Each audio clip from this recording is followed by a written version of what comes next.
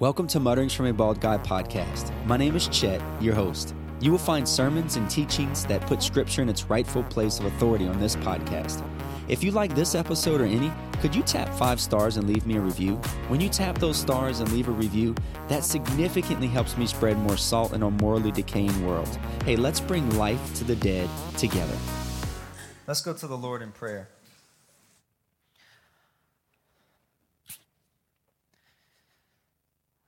Our gracious Heavenly Father, we love you and we adore you. God, here we are this morning. Hands open wide, minds open wide, and hearts open wide. Father, I ask you that you would transform us this morning with your word. God, that this would not just be another Sunday, but God, this would be a defining day in our life.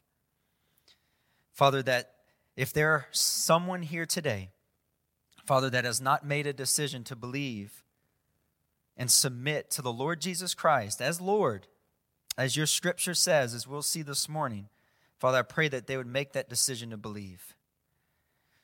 Father, I pray as we go forward that we would open up ourselves to your teaching and your word, God. Place you on your rightful throne as King, as Redeemer, as Savior. And God, we give you the glory that you deserve. You deserve nothing else but all of our praise and admiration because you are God. It's in Jesus' name I pray these things. Amen. So John chapter 20 verse 31 is the theme. That's right. Which is, but these are written so that you may believe that Jesus is the Messiah, the Son of God, and that by believing you may have life in his name. So the purpose of John writing this is so that you can believe, and by believing you have life in his name. That's the promise attached to belief. So think about the time in your life when you made the decision to believe in Jesus, to believe in the light, right? Because we see he is the light of the world. So think about that moment.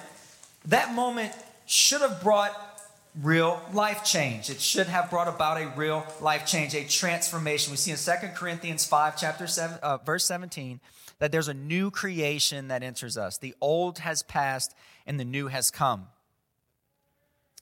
More specifically, you started to walk in the light instead of the dark. John chapter 13, verses 21 through 30. When Jesus had said this, he was troubled in his spirit and testified, "Truly I tell you, one of you will betray me." The disciples started looking at one another, uncertain which one he was speaking about. One of his disciples, the one Jesus loved, was reclining close beside Jesus. Simon Peter motioned to him to find out who it was he was talking about. So he leaned back against Jesus and asked him, "Lord, who is it?" Verse 26, Jesus replied, "He's the one I give the piece of bread to after I have dipped it." When he had dipped the bread, he gave it to Judas, Simon Iscariot's son. None of those reclining at the table knew why he said this to him. Since Judas kept the money bag, some thought that Jesus was telling him, "Buy what we need for the festival," or that we should give something to the poor. After receiving the piece of bread, he immediately left, and it was night. Now, what we see here is that Jesus was deeply troubled, okay? It's Greek for tarasso, okay? It basically means he was deeply stirred with great distress. Now, imagine for a moment, I know none of us can do this because he's the Lord and we're human, right? Although he was man and God. But imagine with me for a minute, he's walking the earth, he's performing signs and wonders, he's making the heavenly kingdom apparent to those on earth, and he finds himself at the moment he's been waiting for, to die for all of the sin of humanity. Now, just imagine for a moment, the prophecy of the Gentiles coming to Jerusalem was fulfilled.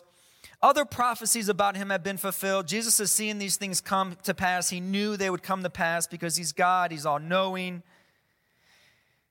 And of course, the day came where one of his own would betray him. So he was deeply stirred with great distress. John chapter 11, there's a couple other instances in the scripture where we see this word tarasso. John chapter 11, verse 33, when Jesus saw her crying and the Jews who had come with her crying, he was deeply moved in his spirit and troubled. Some of you may remember that passage. John chapter 12, verse 27. Now my soul is troubled. What should I say? Father, save me from this hour. But that is why I came to this hour. And then we are brought back to verse 21 where we landing today in the passage of chapter 13. When Jesus had said this, he was troubled in his spirit. Now, the notion of betrayal to the disciples probably seemed a little odd. The disciples at this point have seen Jesus calm storms, raise the dead, heal the sick. So to them, you can imagine in their finite minds, they're probably thinking, well, Lord, if you're betrayed, that's no big deal. You got this. After all, you are Jesus, you are Messiah, you are Lord. So what could possibly come about that Jesus could not rectify? Now the betrayer we know is Judas, and simultaneously, he knows he's about to be exposed, so he has a choice to make. Either he rushes forward and fills that evil plot, or he repents and asks for forgiveness and renounces his evil.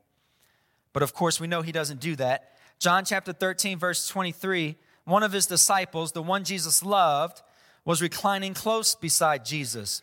Now, I used to think when I first started reading John, I used to think, man, John's kind of arrogant. Why would he call himself the beloved disciple, right? What is so special about John? I'm the beloved disciple, like I'm the best one out there, right? Well, actually, when you get down to the original language, it's a meaning of endearment. It's a meaning of indebtedness to grace. So what John's saying is he's declaring how undeserving he is to be loved by Jesus. He feels undeserved, unworthy to be loved by him, and that's why he calls himself the beloved disciple. But we know this, John has the office of apostleship, right? But he's also just a voice. What's more important is the message and who he's speaking about. John serves as a model for us, by the way. Becoming a Christian means a transforming relationship with Jesus Christ such that he receives the glory. In other words, our lives walking with the light should be one that gives him glory in all of our affairs, in our family affairs, in our work affairs, in our friendship affairs, in our church affairs. Jesus should receive the glory. And when he doesn't receive the glory, we say, please forgive me, right? Because we all mess up. Y'all don't look at me super spiritual. I know you just like me. We all mess up. Now, it was customary to sit at most meals, and what we see here is they were reclining at a table. This is during Hellenistic culture. Hellenistic is just a word that describes the culture, time, and place that the disciples and Jesus found themselves in this moment. John chapter 13, verse 24 through 25.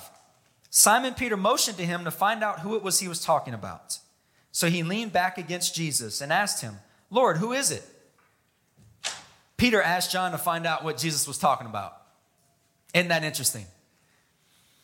Good old tenacious Peter. Peter didn't ask him himself. He's like, hey, John, hey, man, can you figure out what he's talking about? I really want to know. See, the easiest way for John to address Jesus was to lay his head on Jesus' chest. Many of your translations may say bosom.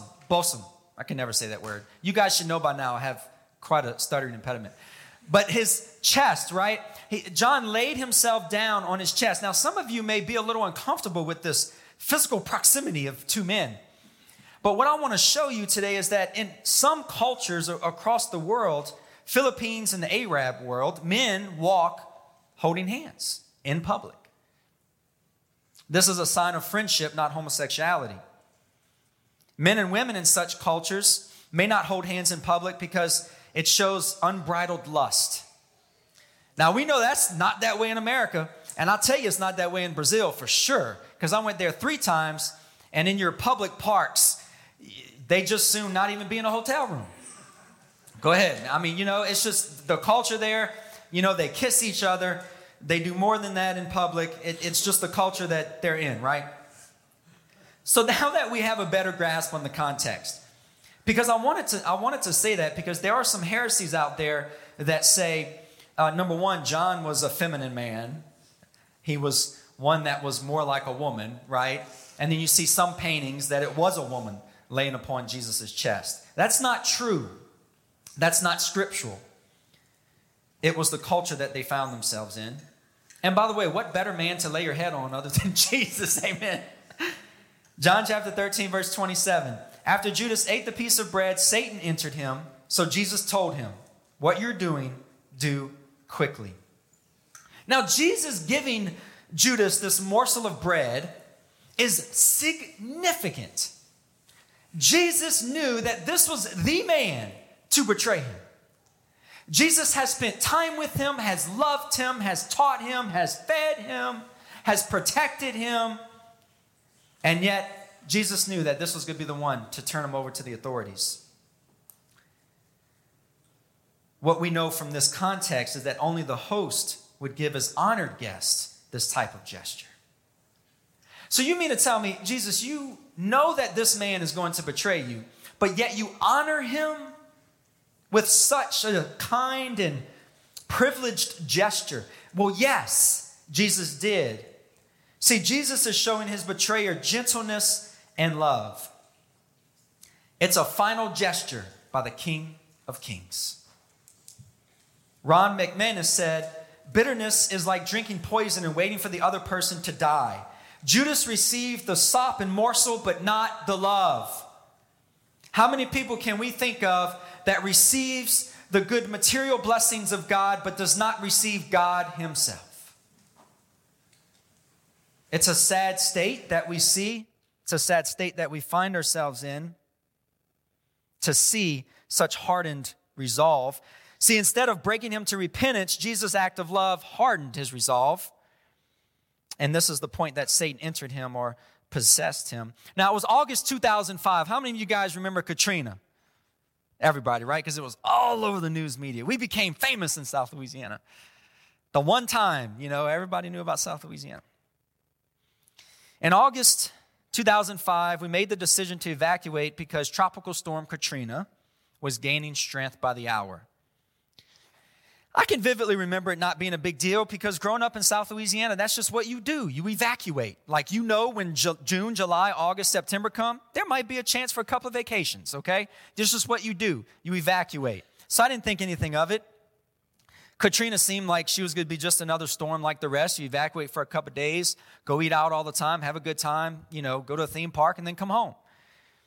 But what made Katrina so special was her ability to break the charts once she entered the Gulf of Mexico. She had sustained winds at 175. Think about that. That's strong enough to lift your house off its foundation and gently lay it down about 200 yards away, okay?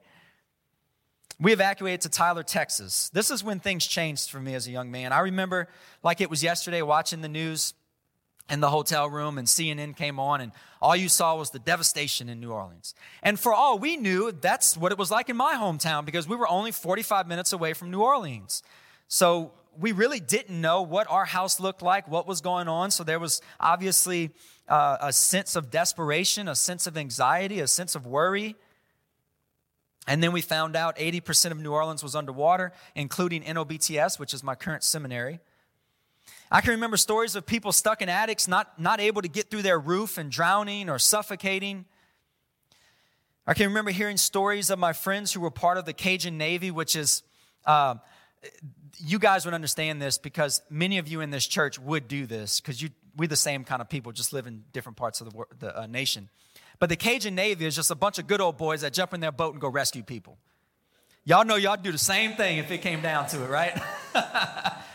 So you had the Cajun Navy, just some local men that drove their boats out and launched it and tried to go rescue people, and they got shot at.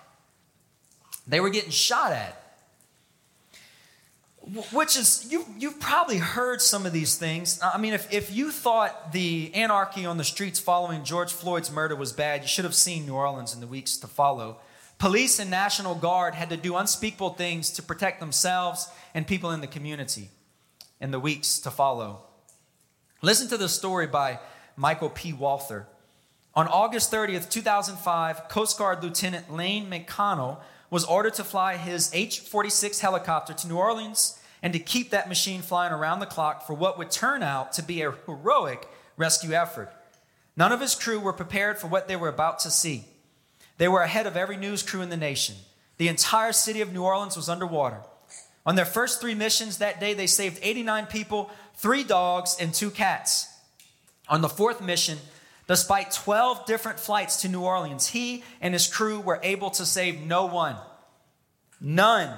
They all refused to board the helicopter. Instead, they told the Coast Guard to bring them food and water. Yet they were warned that it's extremely dangerous because the water was not going to go away anytime soon. Sadly, many of those people perished because of their refusal to be rescued. See, this true story of Judas is no different. Jesus knew Judas was deciding to betray him, and he still treated him with gentleness and love. But just like those people in New Orleans that rejected rescue, Judas, in that last moment, rejected the opportunity to seek forgiveness. But what do we know? Darkness never beats light. This battle of dark and light is a present, apparent reality. John 13:30. After receiving the piece of bread, he immediately left, and it was night. You see that word play there that John put, and it was night? You guys have seen over and over and over again this contrast between light and dark.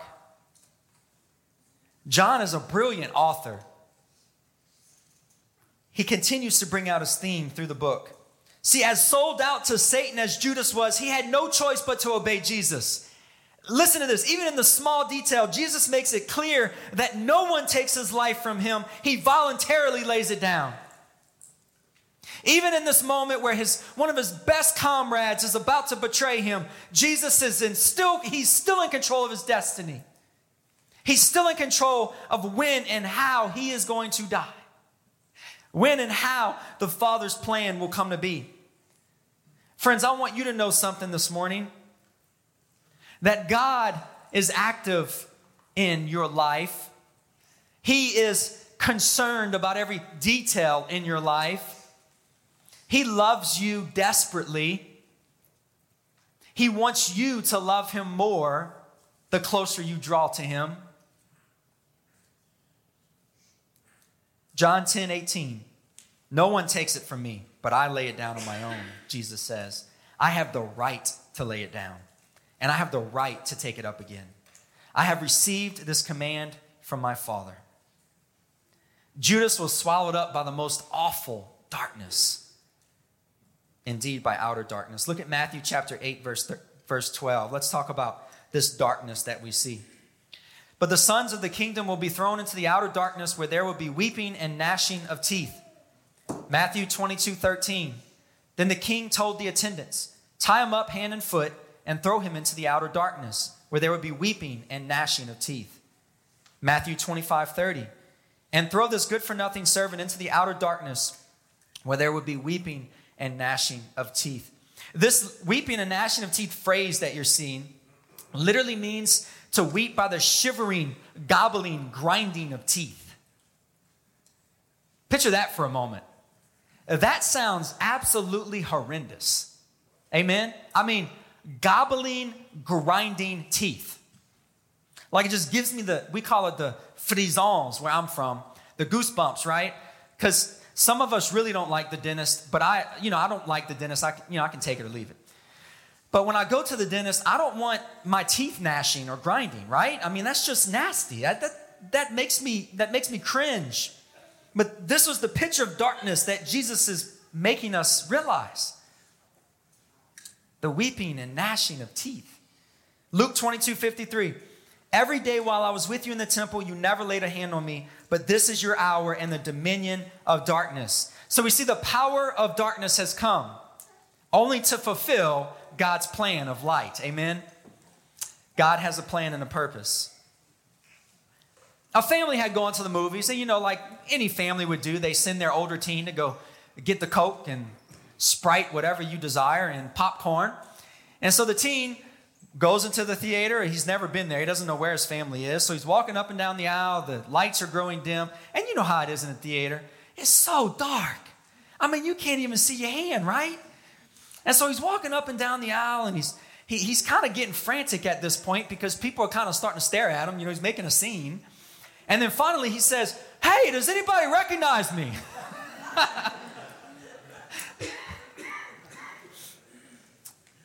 Isn't that the truth about darkness? Number one, you can't see where you're going. And number two, no one can recognize you. When I see old friends in my hometown, most of them say, "Man, I didn't recognize you." And I'm thinking, that's a compliment. That is a compliment. They don't recognize me because I no longer walk in the darkness. Whenever light penetrates our souls, we believe in Jesus. There's a change that occurs. We no longer walk in the dark, we walk in the light. We need to remember that this morning. John 9:4, we must do the works of him who sent me while it is day. Night is coming when no one can work. Matthew 5:14, you are the light of the world. A city situated on a hill cannot be hidden. John 8:12, Jesus spoke to them, I am the light of the world. Anyone who follows me will never walk in darkness, but will have the light of life. Anyone who follows me will never walk in the darkness, but will have the light of life. John 12:46, I have come as light into the world, so that everyone who believes in me would not remain in darkness. So you may be wondering why we talk about light and dark so much in John. Why do we keep talking about it? I read a dream by this pastor. Now, granted, this is a dream, okay? This is not a prophecy or a real occurrence. This is a dream by Pastor Wade Martin, okay? Several years ago, I had a nightmare. It was terrible, said Wade. In a dream, I saw one of the most serious workers at church dying a terrible death. As my church worker was dying, I saw a battle going against my member. I was broken beyond belief as I saw this dedicated Christian worker die, and the devil was grabbing the individual and taking the soul to hell. The smell was terrible. I could smell the enemy in hell. This was so real. In the dream, I started screaming, "No way, enemy, you can't have this worker. I have counted on them to do many things to build this church. They have touched many people and led many people to the Lord. I'm a better pastor because of this individual, and the church is a better church. After all the hours and efforts this family has invested in the church, the enemy was slowly dragging my church member toward the lake of fire and great torment. We could hear the horrible sounds coming out of hell. The smell was so real and horrible, I shall never forget. I was thinking, maybe there was a secret sin, and they were playing Christian games. This was not the problem. I tried to fight for my dear friend, and the enemy kept slowly pulling my member towards hell. The fight was very painful. I said, this is a good person. This family paid their tithes. They were faithful to church. I could count on them. What is going on here? Jesus, help me. What is going on here? With tears in his eyes, Jesus came to me and said, I have tried to change the events of this day. I've personally sent messages through you to warn this individual. I have sent radio messages to expose the sin. I have given the words to television preachers, and they watched with zeal, but my words were unheeded. This person has cassette tapes that has warned them, but they have not heard the message I've spoken to them. This person has books on their shelf. They have read the parts they like, but the message I warned them was unheeded.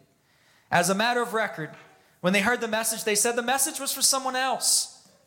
They even said, amen, let it be, but they thought the message was for the other party. I again questioned, why, Jesus? What is wrong? I knew them.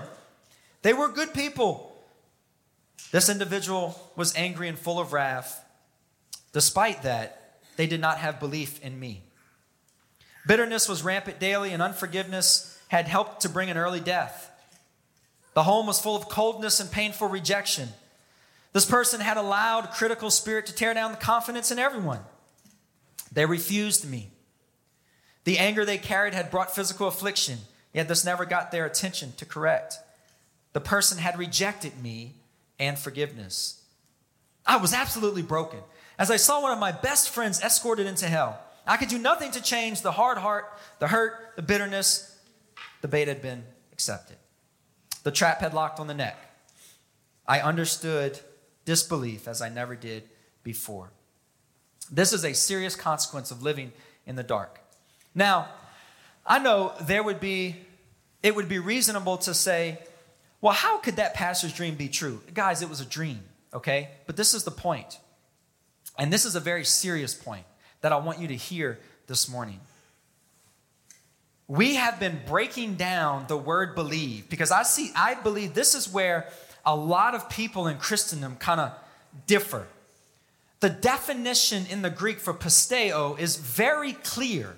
It is a genuine, authentic belief in the Lord Jesus Christ. There's nothing you can do to attain this belief. It's something that you believe in, okay? And with that comes a surrender of oneself. With belief comes a denial to self. With belief comes a surrender to submission to the Lord Jesus Christ. It's very important that we understand that. Now, listen, you can attend church your whole life and go to hell. You can do all the best works in the world and go to hell. You can give all the money you have to the church and go to hell. You can even work tirelessly to obey the 10 Commandments and do an all right job and still go to hell. Here's the truth in the light. Light permeates the darkness, and the darkness has not overcome it. Who is the light? Jesus. Who do we need to believe? Jesus.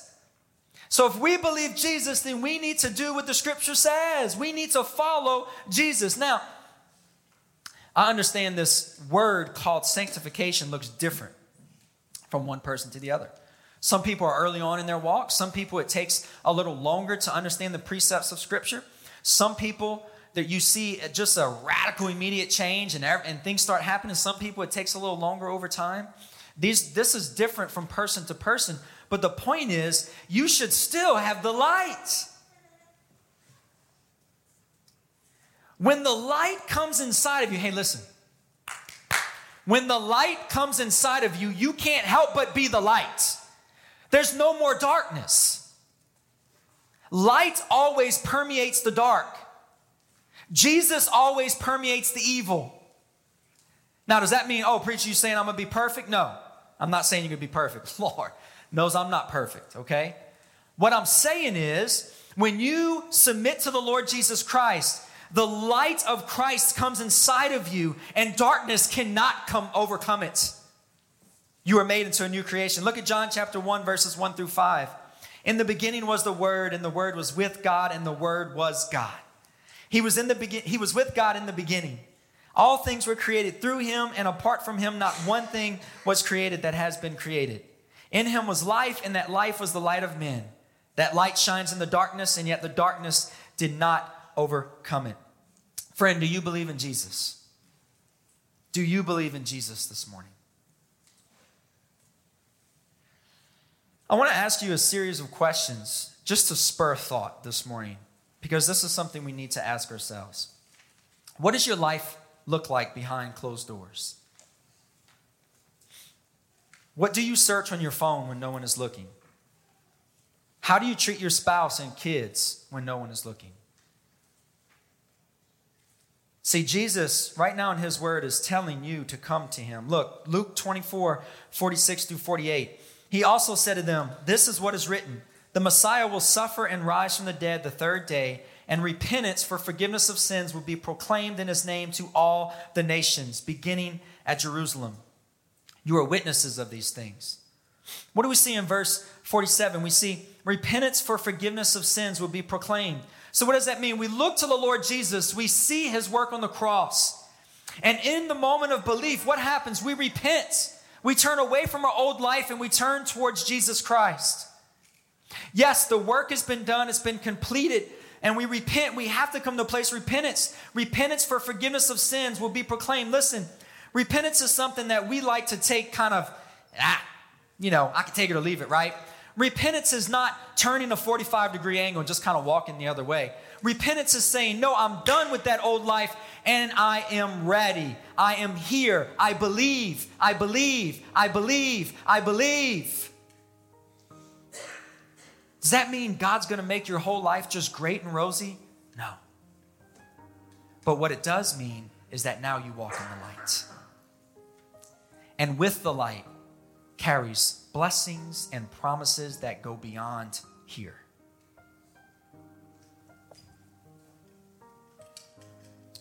In order to walk in the light of Jesus, you have to repent of the darkness in your life to be filled with the light. Believe. Believe. Heavenly Father, thank you so much for your grace and your mercy. God, I thank you that you are the light. And Father, I pray right now that if there's anyone here today that is experiencing life in the darkness, Father, that they would not be afraid to believe in you. Father, I know it's custom to call people forward, but Father, we also understand that you are bigger than a public walking forward invitation.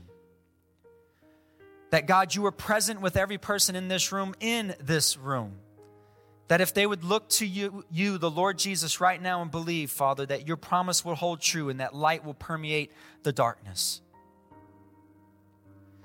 But Father, I ask that if anyone does make that decision, that they would make it known. Because Father, when you live inside of us, when the light lives inside of us, we can't help but penetrate the dark and want people to know about it. Father, we love you, we adore you, and the invitation is clear, Father. It's to respond to your word this morning, to make Jesus the light of our lives. Amen. Many of you have little kids. If you need to leave, please feel free to do now. What I'm going to do for the next 10 minutes, and it's going to be short, is just address you guys on critical race theory, what it means, why it's important for you to understand it, and what's the process of, obviously, we see our nation going in with critical race theory. So one of the first things I want to say is that I am grateful that we live in a nation where we still have a voice. And so we need to acknowledge that first and foremost, because there are many of our brothers and sisters across the world that cannot speak against anything other than what is allowed, okay? So we need to acknowledge that, a great nation we live in. So critical race theory, it's best described by these three principles that I'm going to speak about this morning. And these three principles and most of the content that I'm going to speak to you about came from Dr. Voddie Baucham, who's really been a Christian voice for the last couple of, longer than 2 years now. But he's really been getting a lot of airtime, and a lot of churches have been inviting him to speak. He wrote a book just recently called Fault Lines that I would highly recommend you get. The first point about critical race theory is that racism is normal. This is not my words. This is critical race theory. Racism is normal. In other words, everything is racist. Everything. Down to the very fabric of our being, everything is racist. Robin DiAngelo wrote a book titled White Fragility, a book that I read. I read this book because, well, let's just put it this way. Thousands upon thousands of citations have been made from her book in peer review journals. Now, many of you academias in here know that if you get cited on a peer review journal, you're doing very well, okay? This book has been sold millions and millions of times. It's being taught in major universities. It's being taught in workplaces. All the principles from this book, all right? Now, basically what we learn from the book is this. Don't ask whether racism occurred, but rather how it manifests itself here in America. How many of you guys heard about the 1619 Project? A few of us. So we know that America was founded and declared a nation in what year? 1776. So the 1619 Project wants to define America by the year 1619, not 1776. The year 1619 is the first year that African slaves were brought to America. So bring some context. So critical race theory wants to define America by 1619 and not 1796. The second principle, convergence theory. Richard Delgado wrote a book titled Critical Race Theory, and these are two quotes from his book. Large segments of society have little incentive to eradicate racism.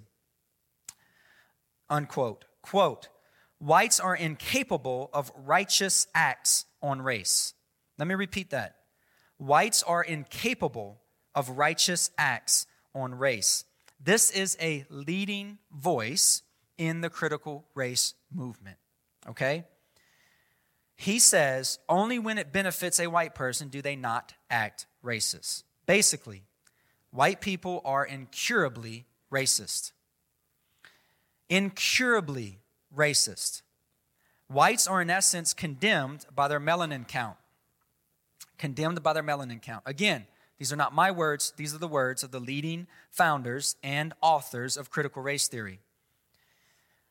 We'll get to how that contrasts the gospel in a minute. Number 3, anti-liberalism, and not the liberalism you're thinking of. Critical race theory questions legal reasoning, equality theory, and the Enlightenment rationalism. You guys have heard of the Enlightenment period, where scientific method came. We started learning more about factual reasoning. We started learning a little bit how to think with logic and whatnot. A lot of our early church fathers, I say fathers, but early apologetic teachers in the Christian faith come from the Enlightenment period, where they provide us a lot of sound reasoning for Christianity, okay? It's not a bad thing.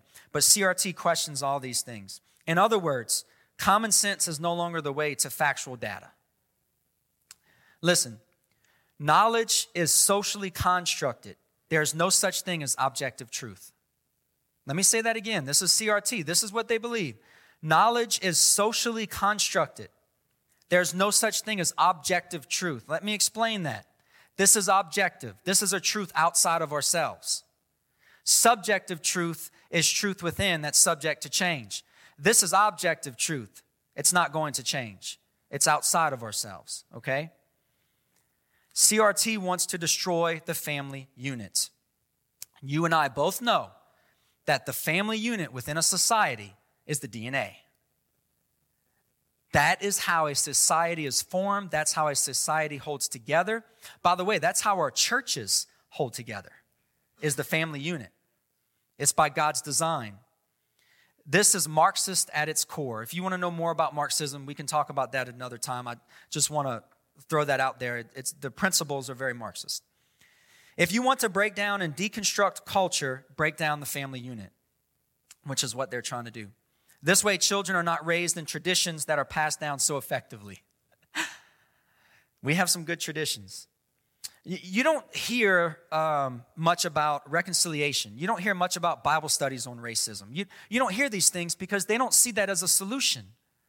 They see it as a problem. As a matter of fact, I've actually heard someone tell me that that's white privilege to have a Bible study on reconciliation about racism. Now, what world that comes from is the world we're living in. Not the world view we have, but the world view that the world has. The only way to truth is through conversations. This is why. The experience of the marginalized is now the gospel. The experience of the marginalized is now more powerful than anything you have to say or I have to say. That's, in essence, critical race theory. This is the summary of Robin DiAngelo's book, White Fragility. And this is about all white people. You can't win, you can't get even, and you can't get out of the game. There's no solution. It's all oppressor, oppressee. And we are the oppressors. And there's absolutely nothing we can do about that. Now, this is our response. Your children are being or will be eventually, thank God for our school board here, by the way, and I'll get to that in a minute, are being influenced by school, social media, and friends. And I want to acknowledge our school board superintendent, Paul Nichols. I actually was speaking with him yesterday through iMessenger. We contacted back and forth, and I just wanted him to know that I'm grateful for him and that I was praying for him that day, and I appreciate what he's doing, being a man of integrity in his faith right now, especially because, you got to imagine the pressure that he's feeling from both sides, okay? And many of you leaders in here understand that pressure of what's going on in this time. And so I would encourage you to do the same, to message him or get with him, send him a letter, let him know you're praying for him and that you support him as he tries to fight this fight. If you don't think this is a big deal, I beg you to see otherwise. Listen, if CRT takes a hold of you, and by the way, they're using different language now. It's not CRT, it's other things that people are saying to place, but the principles are the same. If CRT takes a hold of you or your child's mind, you will not see Jesus for who he is in the scripture. This is the key. You will see yourself as an unchangeable, socially constructed being that God has no power over. Let me read that again. You will see yourself as an unchangeable, socially constructed being that God has no power over. That's dangerous, friends. That is vitally dangerous to the precepts and the foundations that we teach our children in the Scripture. It is dangerous. CRT wants to define the nation and the people in it by their past. You ever notice that? It's all about the past. The gospel defines people by who they are in Christ. We cannot lose sight of that. 2 Corinthians 5:17 through 19. Therefore, if anyone is in Christ, he is a new creation. The old has passed away, and see, the new has come. Everything is from God, who has reconciled us to himself through Christ and has given us the ministry of reconciliation. That is, in Christ, God was reconciling the world to himself, not counting their trespasses against them. And he has committed the message of reconciliation to us. Listen, this is what I beg you today. Respond to this the right way. The right way. Do not respond with anger and hostility, but with love and compassion. This is why I say this. The early church, the first 3 centuries, you know what they were marked by? Suffering. Unspeakable suffering. And do you know that pagan kings and pagan leaders acknowledged that Yahweh, their God, was a little bit more powerful than their own gods? Because they suffered and died well. So this is what I'm asking you. I know we're in a period of suffering, so to speak. Boy, do we live in a great nation. But we are going through a period in a season right now where we are being tested. We're being very tested with what we believe and how we react. Amen? Because there's so many people around us that believe differently. So I encourage you and I exhort you to do what 1 Peter 3:15 through 16. Peter's writing the suffering, dying church, okay? But in your hearts, regard Christ the Lord as holy, ready at any time to give a defense to anyone who asks you for a reason for the hope that is in you. Yet do this with gentleness and reverence, keeping a clear conscience, so that when you are accused, those who disparage your good conduct in Christ will be put to shame. We are in a battle for truth. Our truth is the truth in this text. This text is becoming to be the emblem of suffering and slaves and bigotry. But friends, I want to encourage you that when someone says that, you need to love them. Don't get angry. If you get angry, you are being just like them, okay? We have to respond in the correct way. By the way, let me remind you, the Holy Spirit is more powerful than CRT or our feelings towards it. Be the people of love that God calls us to be and boldly stand on the word. Guard your hearts and guard your children. Guard your children. When I was a kid, my parents taught me to work hard and live life. That was it. And those were great. It worked. Nowadays, parents have to do a lot more. Work hard and live good, but beware of this and beware of that and watch out for this. And if a person says that, say this. If a person does that, do this. If you see that, do this, right? I mean, the world we live in is just, it's consuming us with this. But what is that doing? That's forcing us to know what we believe. Because when we suffer, we seek truth. And that's a blessing. Show people Jesus by the way you react to these things. This is a powerful apologetic. These are just things that I wanted to leave you with, and I'll pray and we'll exit. And I'll make myself available at the end if you guys have any questions, or I'll be available during the week as well if you got somewhere you need to be. Pray for and support your local school board administrators and teachers by reaching out to them. Many of them are in this church that I know are fighting the good fight. Speak openly about this to your children so they know what's coming and they have a firm foundation in Christ. And lastly, if this disturbs you to no end and you are beyond worried, anxious, and scared, pray about training your children from home. That's your right. It's okay to send your children to school if that's what you and your husband or you and your wife decide, and it's okay not to if that's what both of you decide.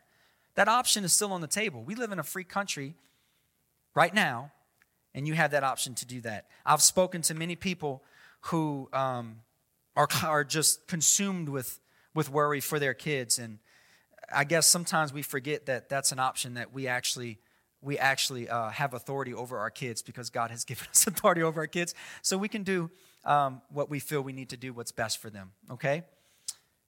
Let's pray. Heavenly Father, we thank you for your truths in the text. We thank you for those in our local county, Father, many in this church, God, that are on the front lines of this thing and ciphering through processes and hearing things from the news media and also hearing things from their leaders and hearing things from the citizens. And it's just constant pressure.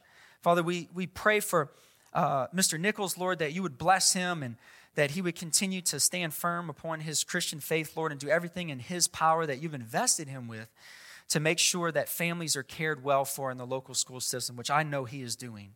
And Father, we pray for those teachers and administrators in our own church, God, that you would give them the strength and the compassion and the love that they need, because they encounter it every single day.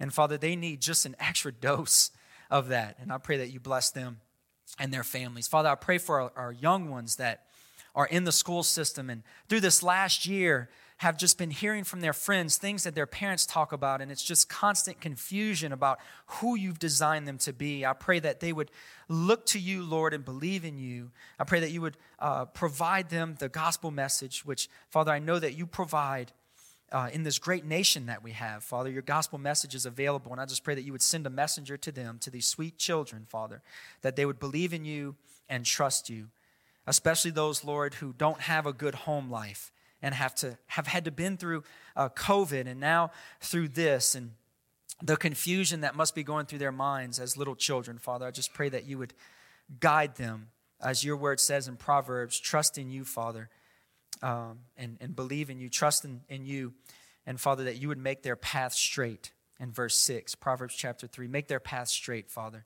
It's in your name I pray, amen. Thank you guys for coming this morning.